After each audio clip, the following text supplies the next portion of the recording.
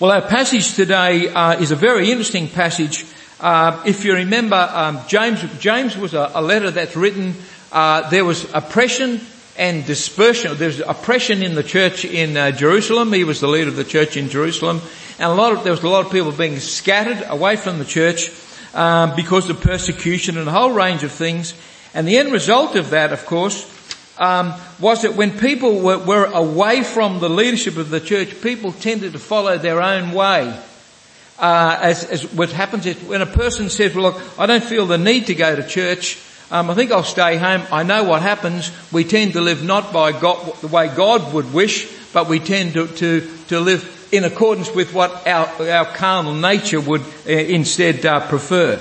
So this letter that James has done is about very practical Christian living. He's seeing what's occurring, so he writes to them, and he goes through a whole variety of different topics. And today, what he talks about in the passage we've got today, he talks about the relationship of genuine faith to good deeds. And when I say good deeds, basically a summation of that would be Jesus-like attitudes and actions. That's what I call good deeds. So we're talking about what is the relationship between genuine faith and good deeds. This is also a very controversial part of James. Not just James as well. It's a very controversial part of the whole Bible. And there is one verse in particular which we'll focus on a bit later on, where a lot of people say, well, this shouldn't be in the Bible. There's a contradiction. But in fact, when you understand it a bit better, you realise that there in fact is no contradiction at all. So we're looking at James chapter 2 verses 14 to 26, and the title of my talk is Faith Without Deeds is Dead. And what I'm going to do is I've divided the passage into three sections. The first one is the key message, faith without deeds is dead, together with an example to illustrate that point. That's from verses 14 to 17. Then verses 18 to 20, there's a counter argument is put forward, and then it's considered by James and then dismissed. So it's as if someone puts up an objection and James deals with that and dismisses that. And then the last part, verses 21 to 26, there are two examples of faith and works from Abraham and Rahab. Two really, really interesting Old Testament characters. So let's go back to the first section, which is James chapter 2 verses 14 to 17. The key message and an example to illustrate. Let me just read through the first verse first. It's important to get certain things sorted out right at the start. What good is it, my brothers and sisters, if someone claims to have faith but has no deeds? Can such faith save them? Well, of course, the answer to that question, he doesn't give the answer, but of course the answer is no. Such faith cannot save them.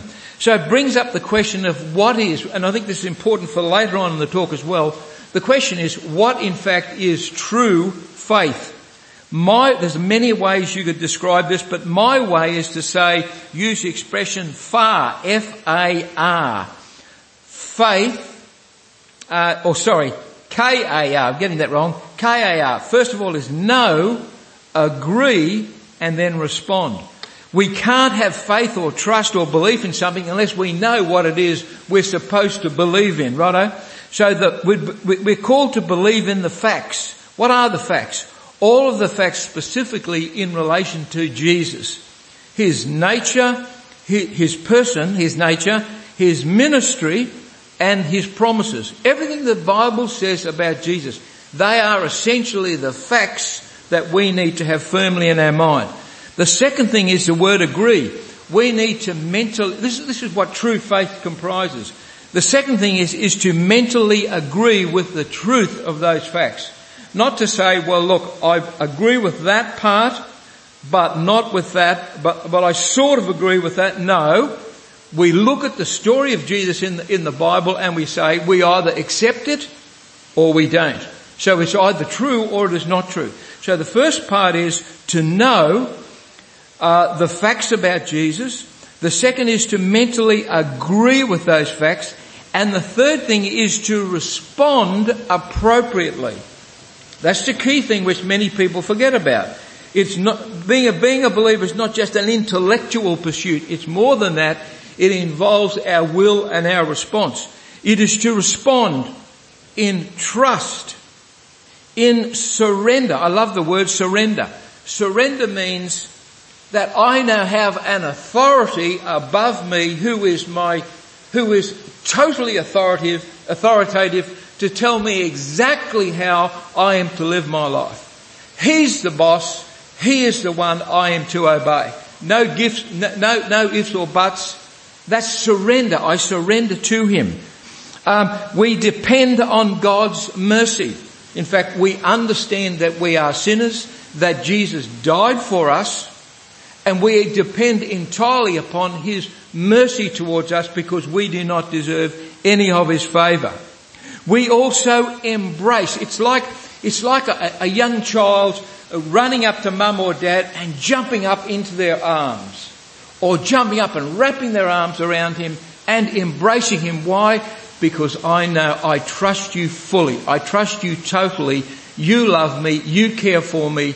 You're authoritative. I believe in you. I trust in you. That's what it means, I believe, to be a Christian, for what true faith is about. Can such faith save them? Not the faith they're talking about, but true faith certainly can. True faith always results, I believe, in two things. First of all, a radical change in the inner nature of our life. I didn't grow up in a Christian family. I became a believer when I was 31. Someone first got serious with me when I was about 26. And my initial reaction was to say, my reaction before then was complete rejection. But then I remember someone disclosed it to me and spoke to me about it, and I sort of didn't believe all the details, but I got a sense that there was something there which I didn't know what it was. I had no idea, but I knew there was something beautiful there, and I spent the next 5 years trying to find out what that was, until eventually I put my trust in Jesus and became a believer. So there's two things. True faith is always results in a radical change in the inner nature of our life, and secondly, it always results in Jesus-like deeds. There's always a connection between true faith and deeds. Let's go on to verse 15. And this is giving the example to illustrate the key message. Suppose a brother or a sister is without clothes and daily food. If one of you says to them, "Go in peace, keep warm and well fed," but does nothing about their physical needs, what good is it? Well, of course, it is no good, is it? There is no good done whatsoever. And the other question is this an imaginary question? Did sort of James just sort of invent a person who said something like this? No, I don't think so. I think it is likely that he is talking to the dispersed church and realizing that some of them have developed hard hearts and have turned their backs on people. And rather than pointing at people and calling out names, he's just making it a sort of a vague question that he's asking. So is it an imaginary question? I don't think so. I think it's a real question to real people. What he's saying is that these people are producing pious words, hiding a hard heart. And I know that I have done that. I have done that on regular occasions, and I still do it on different occasions, and when I know that I ought not to do so. Verse 17, in the same way, faith by itself, if it is not accompanied by action, is dead. It couldn't be clearer, could it? It couldn't be clearer. Consider what Jesus said.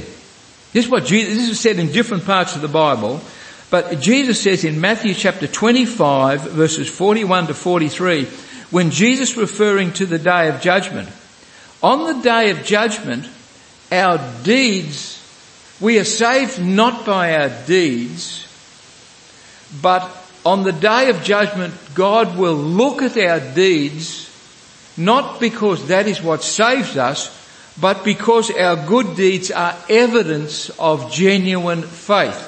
So on the day of judgment, He will be looking at the life that we've led. What did Jesus say?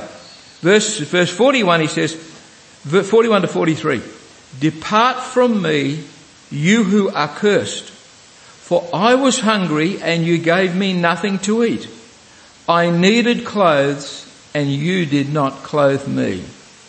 Deeds are evidence of true faith, or a lack of deeds is evidence of the otherwise, not true faith. Righto.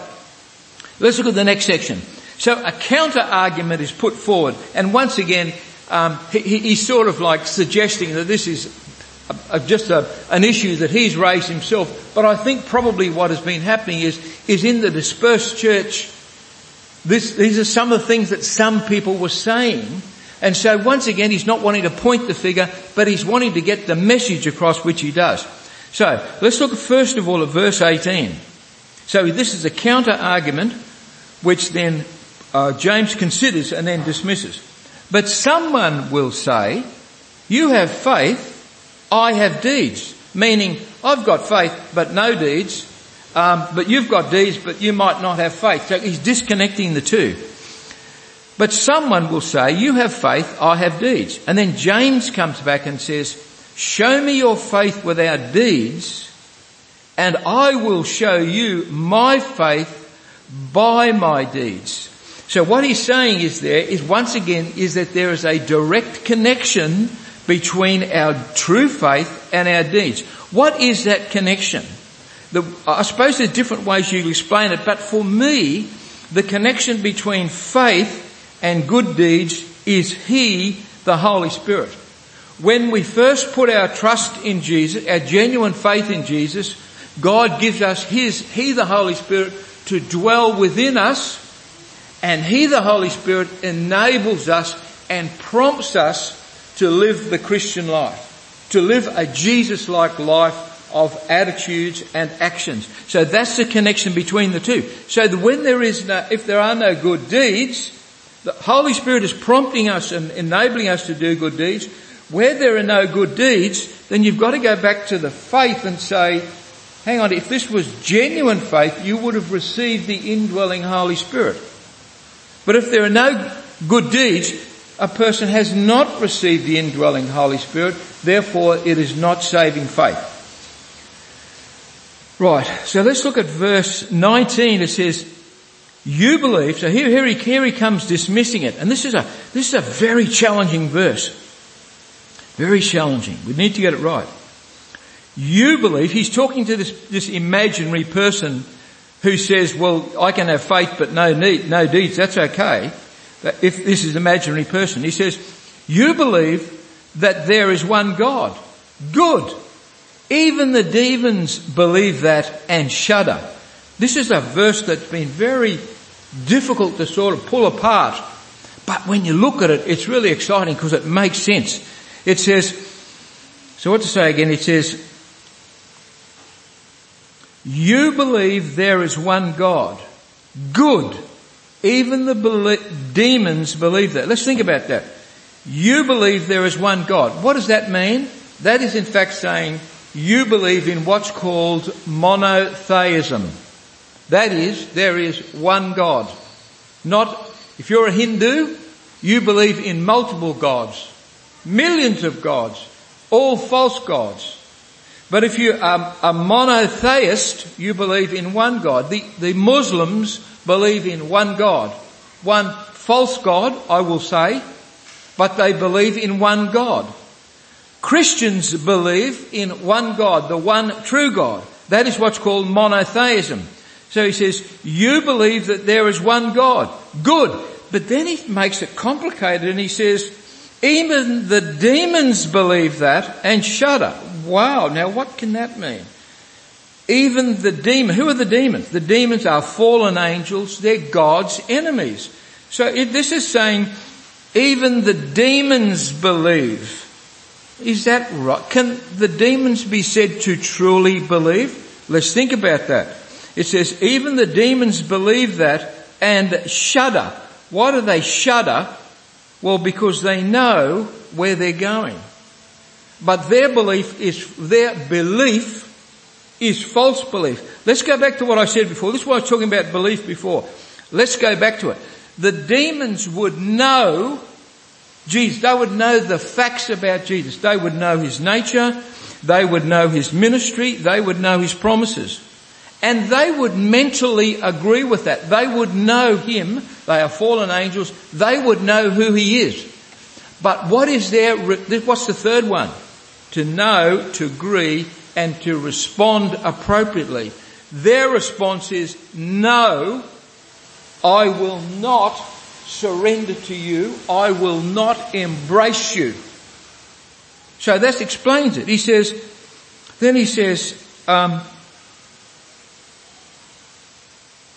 you believe there is one God good. Even the demons believe that and shudder, because their belief stops at knowing and agreeing, but they refuse to respond appropriately. Just consider, the thing is, they see their fate. Another thing to bear in mind too is that ministers can sometimes be infected in a way by the same thing, to a degree. You know, if you're a minister and you come up here to preach, what you do during the week is you sit down and you studiously study the Bible. You very studiously, you get out your commentaries and you read them and study them, and you think really hard, and then you go through a whole intellectual exercise of writing it all out. And what can happen to pastors and ministers is they get up and it becomes an intellectual, at least in part, sometimes it can even just be an intellectual exercise. So which is a terrible thing that can happen. But of course, obviously when you're doing this, you are praying all the way through, you're doing it, and you want to avoid that problem. But it is something that nevertheless still can occur. Righto. Then we come to the last part of this section, verse 20, it says, you foolish person, once again talking back to this imaginary, or in fact real person or persons, you foolish person, do you want evidence that faith without deeds is useless? And what he's doing here is leading into the next part of the passage, verses 21 to 26, with regard to Abraham and Rahab. Right, let's look at that now. So Abraham and Rahab, Abraham particularly, but Rahab also, two wonderful characters, Old Testament characters. Verse 21, was not our father Abraham considered righteous for what he did? Now, the words here are very, very important, and we've just got to get them right. Otherwise, we can misunderstand what this section here is really saying. Was not our father Abraham considered righteous for what he did when he offered his son Isaac on the altar? Well, of course, yes, he was considered righteous for what he did. What did he do? God said to him to take his son up on the mountain and to sacrifice his son. But Abraham had prior faith, and he trusted God that he could bring, that even though Abraham put his son to death with the knife or whatever, even though he put his son to death, he had faith that God could bring him back to life. He had an existing faith. Was not our father Abraham considered righteous for what he did when he offered his son Isaac on the altar? Yes, he was considered righteous. Let's continue on and it'll become clearer. Verse 22, and I'm just going to do verse 22 and 23 together. You see that his faith and his actions were working together. That's true. And his faith was made complete, or shown to be real and mature, by what he did. Then he says in verse 23, and the scripture was fulfilled that says, Abraham believed God and it was credited to him as righteousness, and he was called God's friend. What was it? And that's referring back to Genesis chapter 15 verse 6. What happened was God visited Abraham and he told him things, and he said to him, one of the biggest things he said to him was, even though your wife is barren and cannot have children, you are going to have a son through your wife.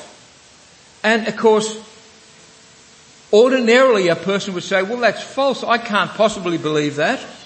But he did believe. He believed what God said. And in fact, later on, he did get a son. And this was the son he was asked to put to death. It says, Abraham believed God, that is regarding having a son through Sarah, and it was credited to him as righteousness. And he was called God's friend.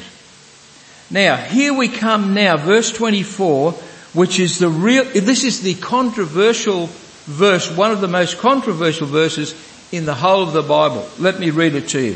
Very important that we get this one right. This is what James says. You see that a person is considered righteous by what they do and not by faith alone. You get that? If you look at that at face value, it is saying we get right with God not just by faith, but by faith and works together.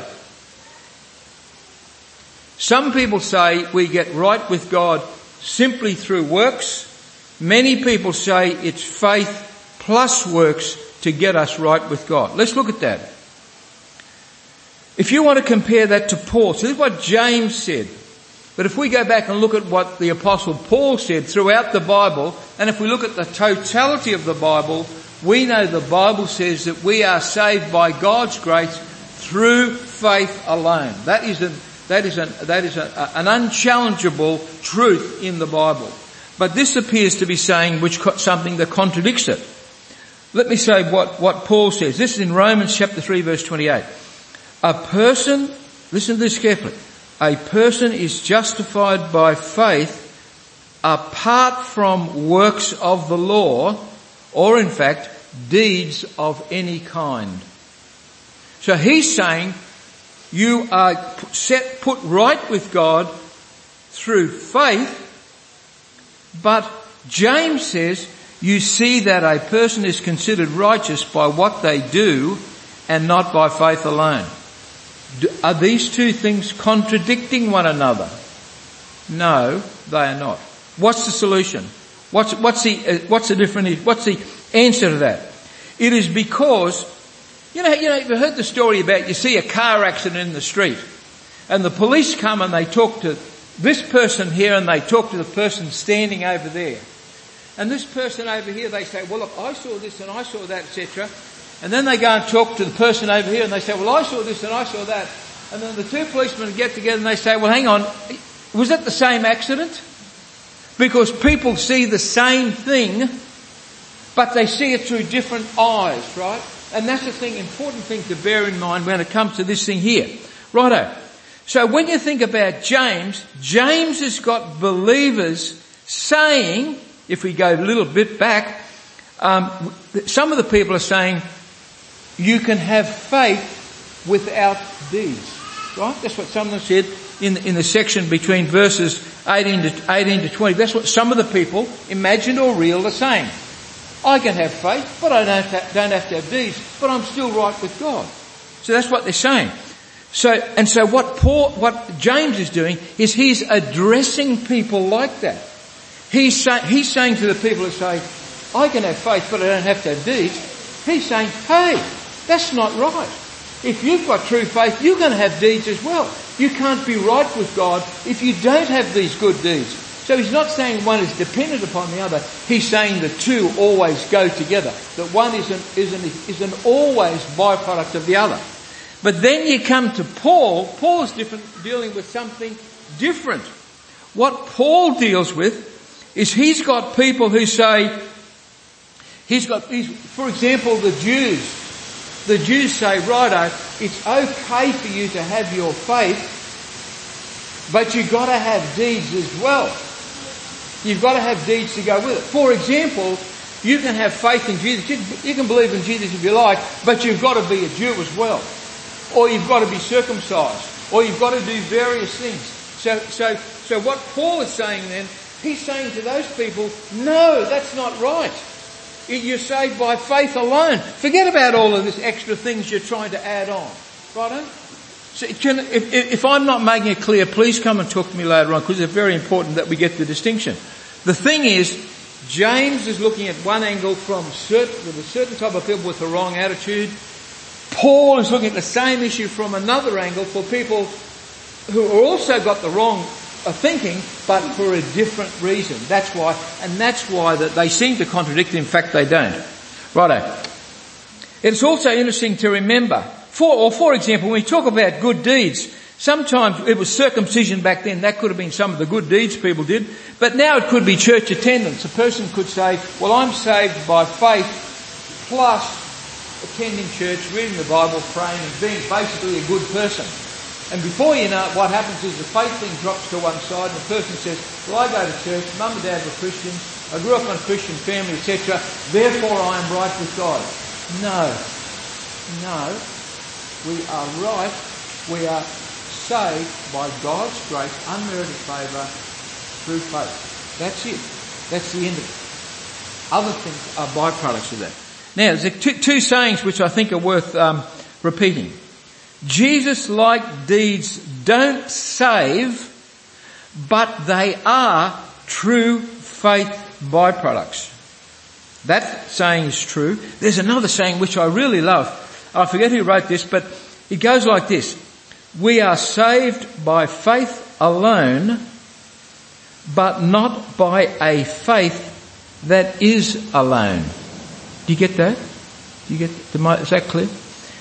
We are saved by faith alone, but not by a so-called or false faith that is alone. You see what I'm getting at?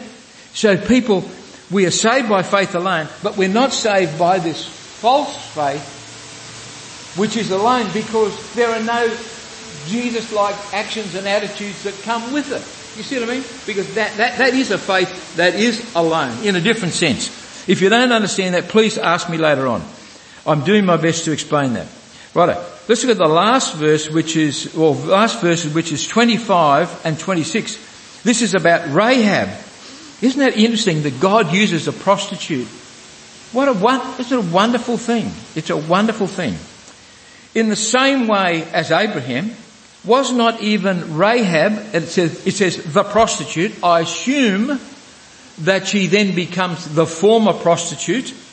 I assume that would be the case. In the same way, was not even Rahab the prostitute, and her story is all in, I think it's Joshua chapter 2. In the same way, was not even Rahab the prostitute considered righteous for what she did when she gave lodging to the spies and sent them off in a different direction? Now, it's almost like saying, you could read this to say, because she did this, God then considered her righteous. No, but that's not really the story. She did this because she was right with God. She was right with God already. She believed in God, had faith in God, and as a result of that, she did what she did. That's the thing. It was a byproduct. It says, in the same way, was not even Rahab the prostitute considered righteous for what she did, living out her pre-existing faith when she gave lodging to the spies and sent them off in different directions at great personal risk? That certainly was for her. Could easily have ended in her death. Let's look at the last verse, verse 26. As the body without the spirit is dead, so faith without deeds is dead. It couldn't be made more clear. As the body without the spirit, meaning referring essentially to physical life, as the body without that is dead, just like a corpse, so faith without deeds is dead. Boy, this passage is really making it abundantly clear. And what do we need to do from this? I suppose it's a constant sense of recognising our failures, recognising our weakness, humbling ourselves, acknowledging that we do fall short, but knowing that God is a good and loving God who is aware of our weaknesses, who loves us, wants to encourage us, and when we do wrong, He's ready to pick us up and carry us on. And not to give up in despair when we see how far we fall short of the people that we are called to be. Let me pray. Dear Heavenly Father, Lord, thank you for this wonderful message from your word. Lord, we love your word because there is so much living, wonderful truth to help us to live a good life and look forward, Lord, to the great hope that we have, that one day we will be with you in paradise, that we will know, see you face to face, and we will know your glory fully. In Jesus' name, amen.